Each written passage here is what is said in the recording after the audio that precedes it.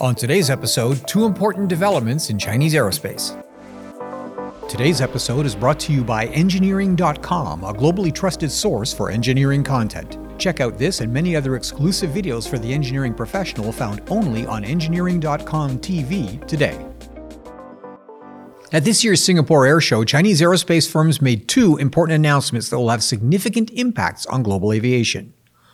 Shenzhen, China-based UAV startup United Aircraft Group, a builder of small and mid-sized utility helicopter-type drones, has announced a much more ambitious project, a military tilt rotor similar to the Bell V-280 Valor program. According to United Aircraft, the 6-ton autonomous tilt rotor has a range of over 1,800 miles, and in its initial iteration appears to be designed for military missions.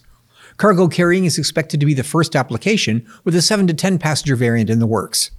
Called the UR6000, power plant and gearbox technology is closely held by the company, but it's believed to include a variable rotor speed reduction unit, which itself suggests that the system may accommodate different power plants, perhaps even electric motors. The UR6000 is significant because the aircraft is a large departure from United Aircraft's current UAV technology, which features coaxial rotors in a standard helicopter configuration. The company has considerable manufacturing expertise, making both UAVs and composite components for other manufacturers. They're operating with $500 million of investment capital from several investors and expect to display a flying prototype this year. The other significant announcement in Singapore was from airliner manufacturer Comac. The company's received an order for 40 C919 airliners and 10 ARJ21 regional jets from Tibet Airlines. Comac intends to develop a specialized high-altitude variant of the aircraft for the rarefied air operations in Tibet. Tibet Airlines joins Brunei-based Gallop Air, who announced the intention to purchase 30 aircraft from Comac, including the C919 last September. The C919 may be the most important single project in the history of Chinese aerospace. It's a global market competitor to the best-selling Airbus A320neo and advanced variants of the Boeing 737.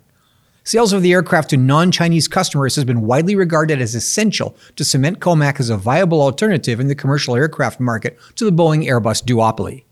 Extensive use of Western engines and avionics are part of the company's plan to entice overseas buyers, and with the combination of a years-long order backlog at Airbus and persistent delivery difficulties at Boeing, the C919 represents a generational opportunity to break into the lucrative global aircraft market.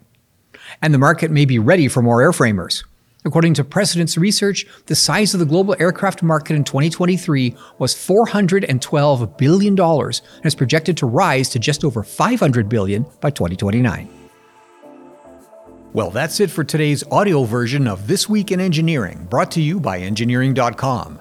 If you like this podcast, subscribe to engineering.com to get personalized story recommendations, follow topics you care about, and participate with the global engineering community.